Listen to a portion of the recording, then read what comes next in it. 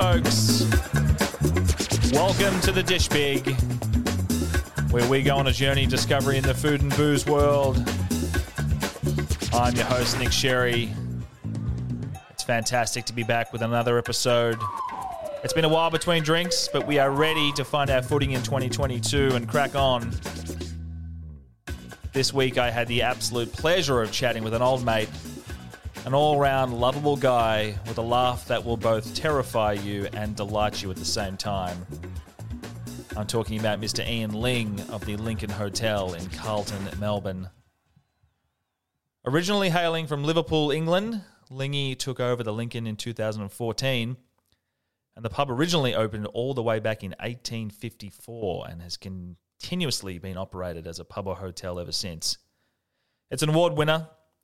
The Lincoln was named Pub of the Year in 2017 by Time Out. In 2018, it was named Hotel of the Year at the Australian Liquor Industry Awards and also Pub of the Year at the Australian Bar Awards. And Lingy himself was named Publican of the Year in 2019 at the Australian Liquor Industry Awards.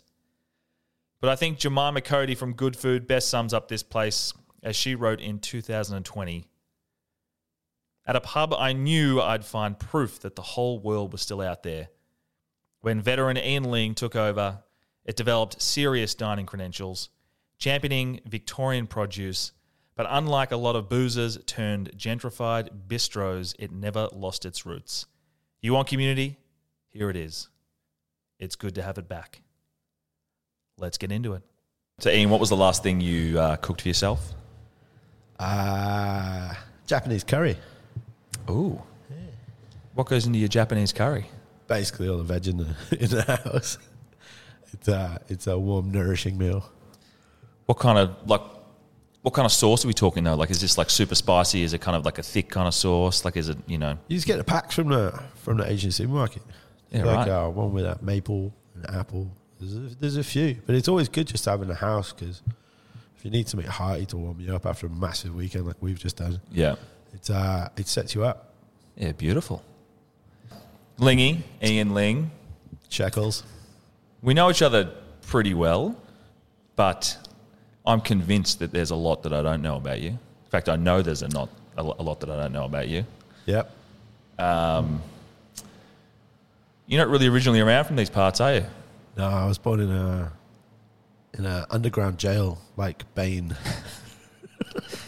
And just with the first question, we're off. This could go for about 30 minutes, or it could go for about 15 hours. Yeah, yeah. Where are you from originally? The dark.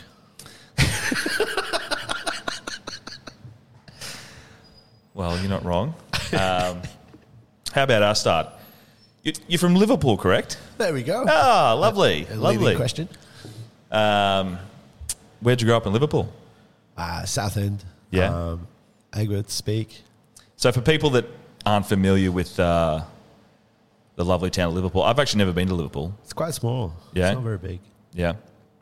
But Southend, is it a shitty part? Is it a good part? Is it an in-between part? It's an all right part. Yeah? Yeah, it's it's a nice place to grow up. Yeah. Yeah.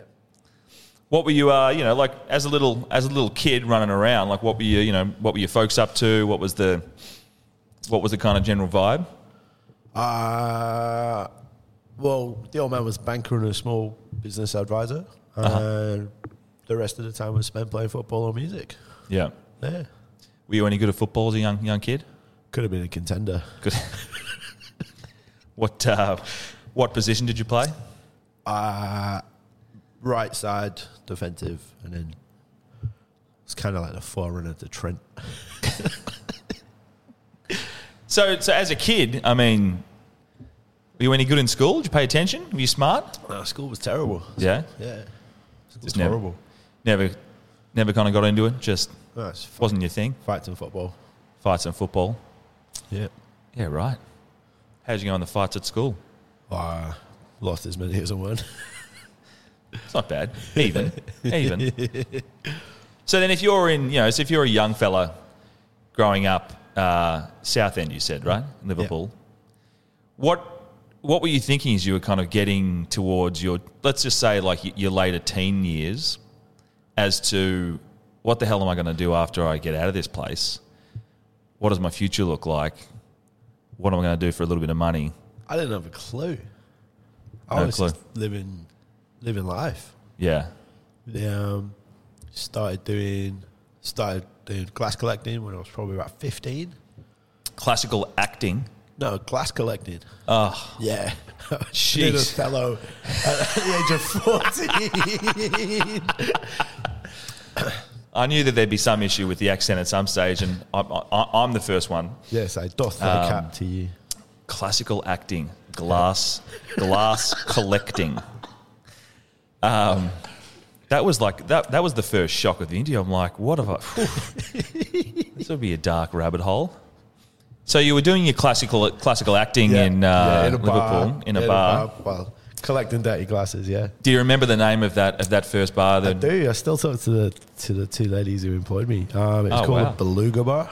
Beluga Bar. Okay. Yeah, it was in a basement. It was like. It sounds more fancy than it probably was. It was actually one of like. It was like a forerunner, like kind of. It was one of the first kind of nicer places that you could go, like kind of female friendly, and it was a safe environment. And yeah, I got a job there when I was 15, and that was the kind of start to whatever it was. Yeah, because back then, I mean, you said it's like the first kind of better kind of bar to go to. Were the other options just your local pubs and kind of working class restaurants and that's kind of it? Was it? Yeah, there was a lot of bars that kind of were marketed by the drinks pricing, where this is just was music and a nice place to go and whatever it was. It probably had the same drinks because we're talking a long time ago now. But it was just in an environment that like was nicer and safer, and obviously it's in inner city Liverpool, so there was fights outside all the time and stuff. And yeah, but this was a nice little kind of oasis in the middle. Little oasis. Yeah, do you want to do a song? Beluga Bar. And so that was your first little dabble into the world of hospitality. Yeah. How long do you think it took you before, because I guess you're 15, you're just doing it for a buck. It was a bit of fun. You weren't really kind of looking at it as to like, this is going to be what I'm doing 10, 15, 20 years later. Yeah, no, it was just get you £3.50 an hour and don't play with the microphone.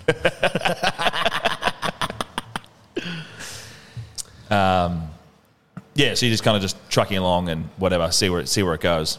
Yeah. And then after that, started doing some nightclub promotions for a gay club in Liverpool. That was fun. Yeah. Then I left to go to uni in Leeds. Where so you went to, so what did you study at uni? Very little. I'm shocked. Technically, I did PR. Started doing business information systems. And yeah, right. Over. Yeah. And how did that go? Yeah, it was great. It was life changing. But I mean, like, you did? Was someone trying to push you in that direction? Like, say to you, look, go after uni, like you have to do something, or did you kind of just? Yeah, it's kind of like the rite of passage where you go to uni, you work out. Obviously, kind of in the UK, you leave wherever you grew up to go to uni. There's a lot of swapping. Yep. So I went to Leeds, had a pretty good time, carried on doing nightclub promotions. Yeah. Talk me through some of your nightclub promotions. Like, what kind of nights would you put on? And I used to work for the old man Dave Beer. He's got Back to Basics, which is still going. I think it's 26 years old this year, which is pretty phenomenal for a house night. Yeah. So I learned a lot from him. He used to work with Malcolm McLaren and lots of live, like there was always cool people around. Yeah. Like Howard Marks. Nights used to be fun. Yeah. We did a few things by ourselves as well. We did Public Enemy. Used to do some hip hop, some b-boy dances and stuff. Yeah, right. It was just good energy. And so you finished your uni degree, or did you halfway through be like, nah, this is not for me? I almost finished it, and then they failed me on a module that you couldn't fail on, and I was like, no. Hang on. They failed you on a module that you couldn't. As in, like, if you, okay. Yeah, so I thought they were saying that this is actually impossible to fail on, but you somehow still managed to fail. I believe I could have. Yeah, and then I was like, I can't be arsed hanging around another year. I was kind of falling into restaurants by then anyway. Okay. So I started working at a place called Pool Court, which had a Michelin star, which I didn't know what a Michelin star was when I started working there. But yeah, that was pretty cool. What kind of food were they doing there? High-end modern European. Yeah. Like, there was only 17 seats. Yeah. It was pretty. I'd never experienced anything like that before. Used to have to stand in the kitchen for 4 hours in silence. Imagine trying to do that now. In silence? Yeah, used to polish cutlery in silence. Like, big kitchen. The chef had announced the docket, and he took kind of like we're talking now. There wasn't any chatting in the kitchen. And was that? I mean, that was just very particular to this. Oh yeah, that was place? this chef. That was his design. Even though he was a mad Middlesbrough fan, and he had like 3 or 4 ABH, GBH convictions. I think that's why he could get it done. He was a fucking good chef, though. Yeah. Yeah. So how long were you there for? Not very long. I was still cutting my teeth, and I kind of wanted something a bit more busier, like kind of with more energy. Yeah. So I got a job in a place called Room, which weirdly enough, I still talk to most of the people we work together. There's a couple up in Sydney, and I actually engaged my old boss to help me recruit for the new head chef like a few weeks ago now. Yeah. But yeah, it's nice to have those connections still, because that was when we were 19, 20, 21. Seems like, I mean, a lot of people know that you have a pretty big personality, but it seems like with each interaction you've had in these early on days, you're still speaking to people from each stop that you've made. One or two of them. I think you just collect people, don't you? It's like a fisherman. Collecting your fish. Yeah. So Room, but like, again, like, how does someone get an interest and that desire to kind of, learn more about, high-end food, good food? Like, did it just kind of keep falling into place, or was there a moment where you're like, holy shit, like, you said, like, you didn't know what a Michelin star was going into this first restaurant. What made things kind of click for you and want to kind of keep diving into that kind of world? I don't know, just Frank Camorra's outside. Get him in here, part 2. What was the question? The incident that kind of really wanted you to kind of discover and learn more about the food side of things. I mean, if you started at that restaurant when you didn't know what a Michelin star was, and all the awards and shit that comes with those type of venues. Yeah. I kind of fell into it, and I really enjoyed it. And I was like, if I've got to take something seriously, I may as well take this seriously. So I kind of wound up my time in Leeds, moved back home for a little bit while I was planning on jumping down to London, because that's where you go to, well, back in the day. Now, I think it's changed a bit now. But, like, if you were going to do it seriously, you had to go to London. Yeah. Like, there was 1 or 2 restaurants in the north, but you weren't going to get paid. You were going to be in the queue. So I moved down to London in 05, 06. Mm-hmm. And, yeah, started working at a pub in Maida Vale. That didn't go too well. And then got a job at the pub didn't go too well, or you didn't go too well? Probably a different story for a different podcast. Yeah, so I left there. I left with several members of staff, like all of them. Okay. And then got a job at Rocker doing high-end Japanese food, which was really cool. Yes, I remember. That's where we met Bricky, right? Yeah, Chris was there too. Yeah, I gave him a job there, and Penno. There's been a few of us through that building. I remember that they did like that. I remember they did that Dessert bowl. the huge dessert, like it looked like a boat or something, right?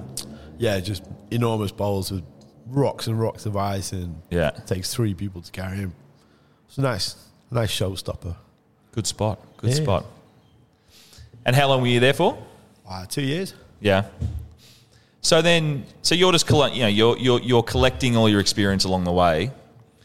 Still a pretty young lad, but did you then kind of start to say, all right, I'm going to have to be in a position one day where I'm the owner, I'm running the show, I'm in control of things. When did you kind of set your sights on getting to that, and of course, and we'll probably get to it, is leaving London? Ownership was never really an option because I didn't have access to. Like it just wasn't an option until much later. If you stay in the UK, you've got the hurdles. You've got class hurdles. You've got money hurdles. You've got ownership hurdles. You've got the politics in whatever chains you've got, because a lot of the groups are like, there's a lot of politics in restaurants. It's crazy. He said, she said, they did that, they did whatever. So it's not really a thing that was on the cards. I'd never really considered it. It wasn't until many years after I got to Australia. Yeah. Yeah. So then, what kind of prompted you to leave London? Stella, my missus, was moving back. She'd finished her 2 years abroad. So you guys met in London? Yeah. We met her at Rocker. She was a bartender downstairs at Sochi. So you met your wife. Well, she wasn't your wife then, but she was bartending downstairs. Yeah. How'd you get together? How'd that go down? I don't know. We just worked together and like spending time with each other. Just kind of flourished? Yeah. That's romantic. Yeah. Who's luckier, her or you? Definitely, yeah. So she tells you I'm going home back to always from Melbourne? Nah, she's from Brunei. She's from Bandar. And what was it an easy decision for you to say, yep, I'm coming, that's it? Yeah, turned out it was pretty lucky as well because it was 2009 and Yas fell out the market. Right. So we came over January 2009 and started working for Movida. So straight away you went to Movida? Yeah, I had a couple of weeks somewhere else while I was waiting for a spot to open up, but yeah, pretty much just Movida. I mean, did you already have you must have had like a bit of a network in Melbourne already to kind of, bring you in pretty quickly and find you something? Yeah, I knew enough people to come in hot. Come in hot. Yeah. Lingy coming in hot is a worrying concept. So tell me about your time at Movida. It was great. I loved it. Constantly learning? Yeah, that's a good way of, constantly learning how to improve Yeah. oneself, other people around you. You can share more if you like. No, it's okay.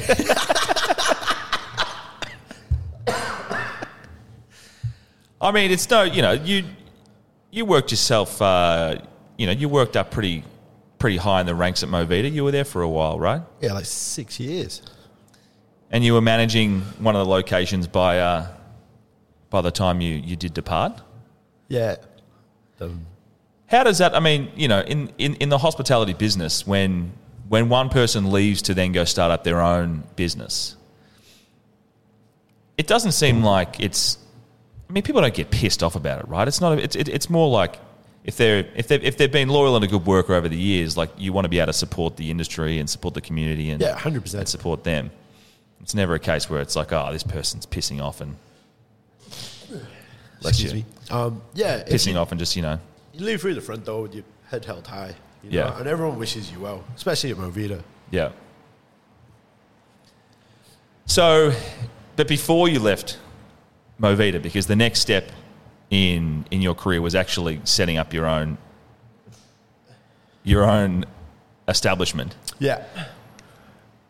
talk me through how you decided to do it, how long did it take, the hurdles that kind of, you have to go through to set up something like this. Like it's a bit of a process, I'd imagine. It's pretty crazy. It took us about 2.5 years to buy the pub. Wow. We walked away from the deal a few times. So why was that? Like what just wasn't falling into place? Mostly the guy just wanted too much money. Mm-hmm. Like he was willing to engage and talk about it, but he had a very elevated valuation. Right. And we knew that there wasn't so much kind of goodwill coming with it, because we were doing our due diligence, and it was quite empty most nights. Yeah. So we had a number, and he wouldn't budge on his, so we walked away and came back to it maybe 18 months later when he contacted us to do some consulting. And I just offered it to buy it again. Yeah. Gave him a way out, which he turned down, and then after that, kind of, he was still engaging with us. So I gave him another offer and told him to talk it through with his wife. We seemed to get it across the line.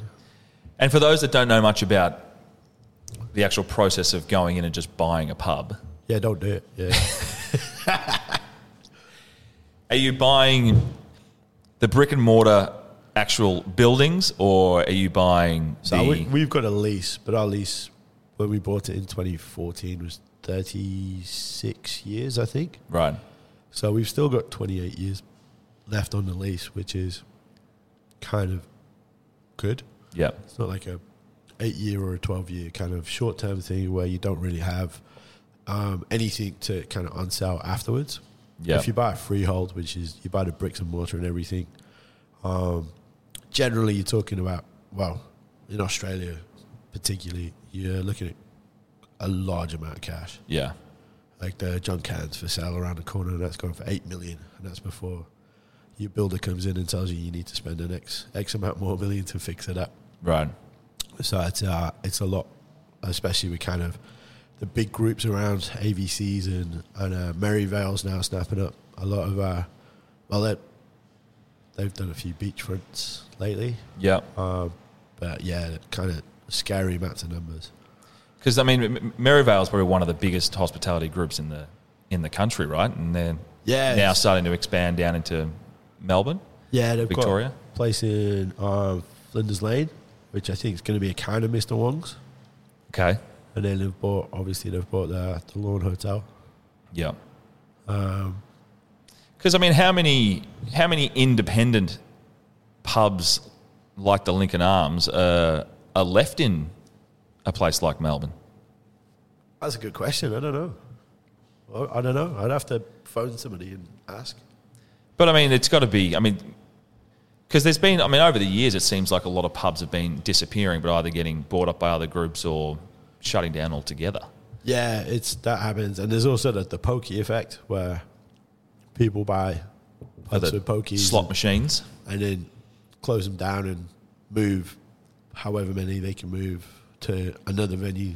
So they make one venue busier, but they then close down maybe 2 or even 3 other pubs in that town. And it was always a pub that you wanted to be an owner of, or no? We were looking at all kinds of stuff. Yeah, we were kissing frogs, as we call it. We kiss a lot of frogs to find the one you want. Yeah. I'd never actually worked in a pub before. I was in the cellar going, what the fuck are we doing here?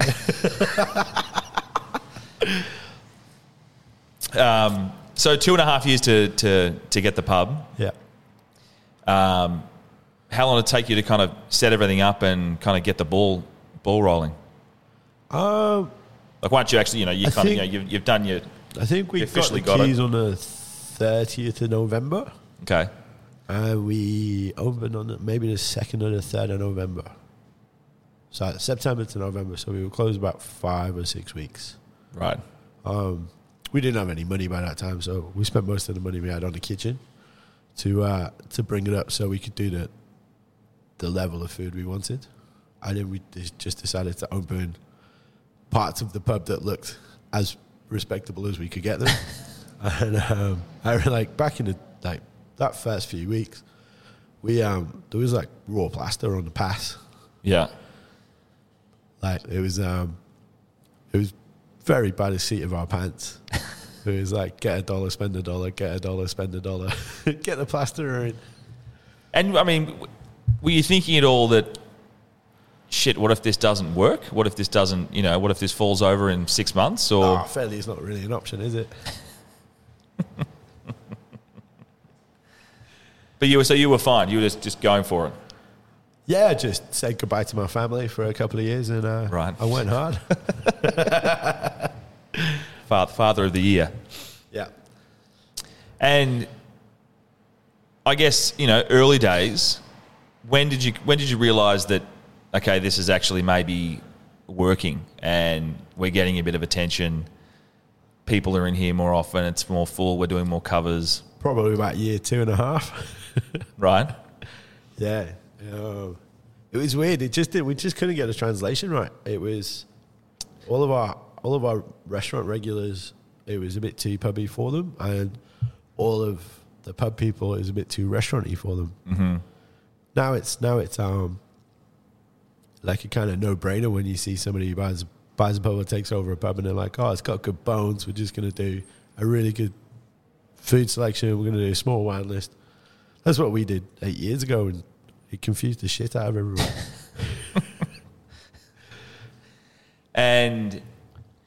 But I mean, along the way, we can call you an award-winning publican, can we not? Yeah. Oh, this week give me an award. I haven't picked one up for a while. Well, I'm proud today. Let's bring in the sponsors. Yeah.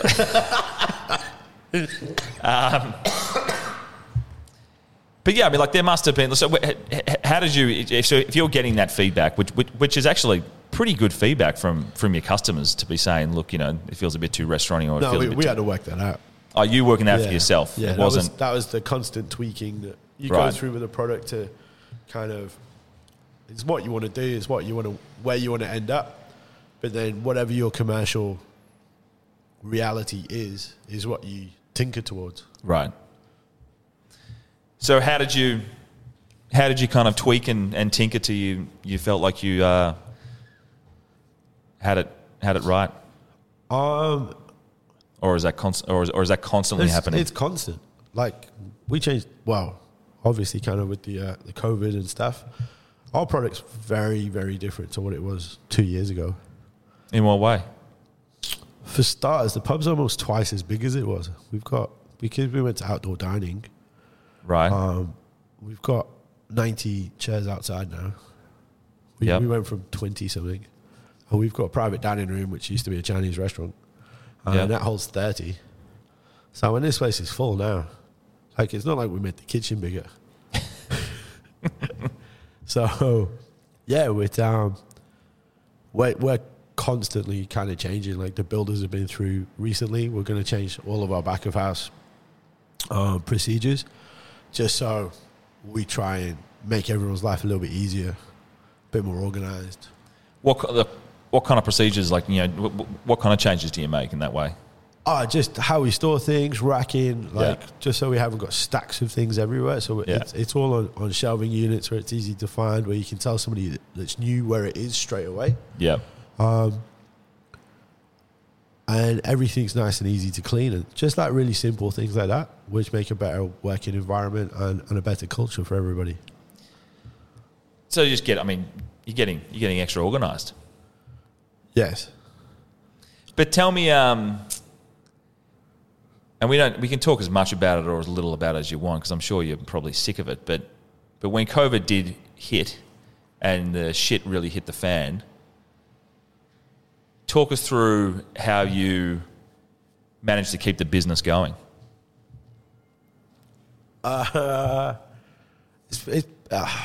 It's constantly. They don't close pubs during the war. Pubs don't close. Right. Like they're essential parts of communities. So it's not like I could have called one of the old boys and said, what happened in 74? What happened in 86? What happened? It's never happened. And the other thing is, like, I can't really think of any examples where they've just turned off the cash flow to the economy like they did. Mm-hmm. So everybody was pushing out to do delivery or take home or XYZ. And for us, we've got, well, at that time we had 6 years of numbers.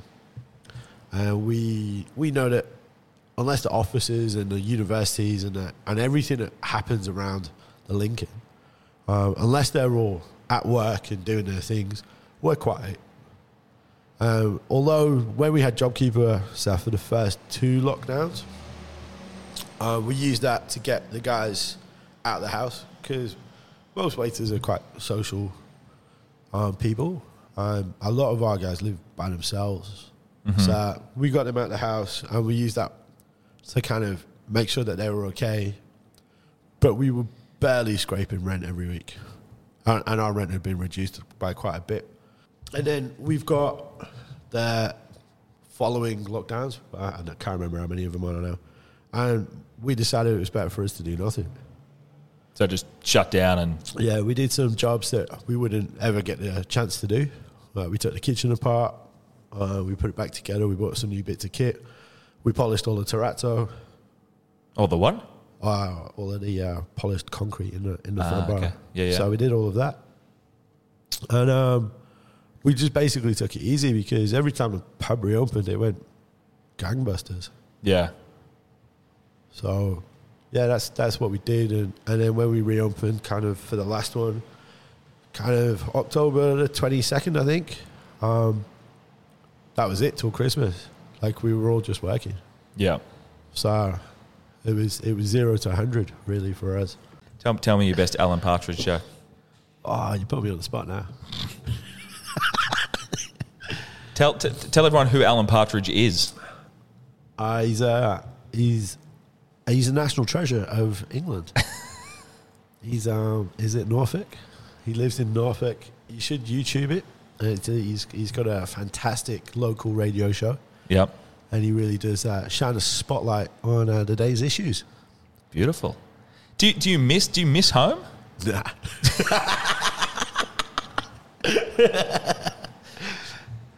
Nothing at all? You miss your mates and you miss your parents, and that's about it. Yeah. Yeah. Then you just get on with it. Yeah. Home is where you are. Home is what you make of it. Oh, look at those beautiful words from me and Ling. Yeah. You don't miss your football team? Just watch them on the telly. Yeah, it's actually easier to watch Liverpool here than it is at home. And then, yes, I get to fly home with your stepbrother sometimes to watch matches. I mean, is there anything along the way that you would have done a bit differently? Oh, thousands of things, but I'd start with number 1,000. We'll count down. Agreeing to this podcast. Okay, number 999. Not having it tomorrow. What else? I don't know. That's what growing older is, isn't it? It's experience. It's how you take everything that's come before and make tomorrow better. Surely. Yeah. You can't actually change anything, but you can treat future endeavors and experiences with the things that you've learned up until this point. I mean, you were saying when you were, you wanted to, after leaving that initial restaurant, like you wanted to go somewhere with more energy. You have a lot of energy. You like a laugh.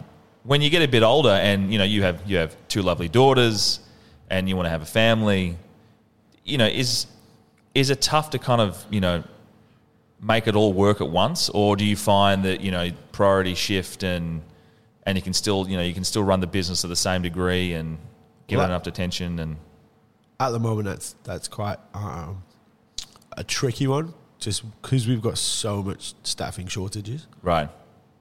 I think we're about 7 short at the moment, which is not a small amount. So how long do you think it's actually going to take you to get staff back? Like where have they all gone? Or have they moved on to other industries. Like, what's it going to take, do you think? Well, for starters, when the Prime Minister stands up and says, go home to people with visas who've been paying taxes, it's not good luck. On the back of that, at the start of JobKeeper, a lot of Kiwis didn't qualify for it, so they went home. Okay. There's no backpackers. Yep. And now, with the news, there's quite a common misconception that Australia is flooded, which is what we're hearing at the moment. So there's not really many options for, like, the natural or the older kind of talent pools that we would dip into, students who are coming back slowly but surely, but I'm pretty sure we're not seeing as many as we have done in previous years. Backpackers, kind of RIP. So our assistant managers, our venue managers, those guys have been getting paid in Queensland, WA, wherever you want. Yeah. But the stop-start nature and the poor rollout of how we looked after our staff from the government has really affected the confidence. You better get a job in the construction industry. They haven't been turned off, So it's going to take a long time. It's probably going to take years. You think so? Yeah. So it's not like maybe give it another 12 months and we'll be back to where we were. It's like this is going to be a very slow journey. Yeah. Then looking ahead, then what are you looking forward to? Like, what do you want to kind of do with the Lincoln that's going to kind of help you grow in a way? Well, that's part of what we're looking at the moment. It's kind of how our company culture and the reason why our staff stay with us, and looking into that and drilling down into it and trying to find one or two or three, and all of a sudden you've got more of a foundation, and then you build from there. It's not going to happen overnight. It's still going to be some long shifts ahead, but it's definitely kind of, there's a pathway out. Yeah. I've always been curious to speak to venue owners about how